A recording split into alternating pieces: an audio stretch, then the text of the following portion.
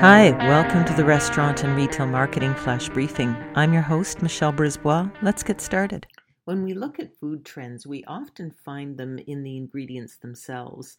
And Mintel has pointed out that one of the big trends in terms of baked goods and snacks might be capitalizing on the protein flour trend, or the plant protein trend rather, with flours made from plant proteins. And they're called pulse flours, Pulse.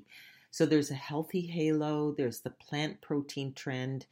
These flours are made from legumes and peas, and they are currently only, according to the statistics, showing up in 10% of the snacks and baked goods. So it's a huge opportunity for restaurants or other manufacturers to jump on this trend and start using these flours in their baked goods.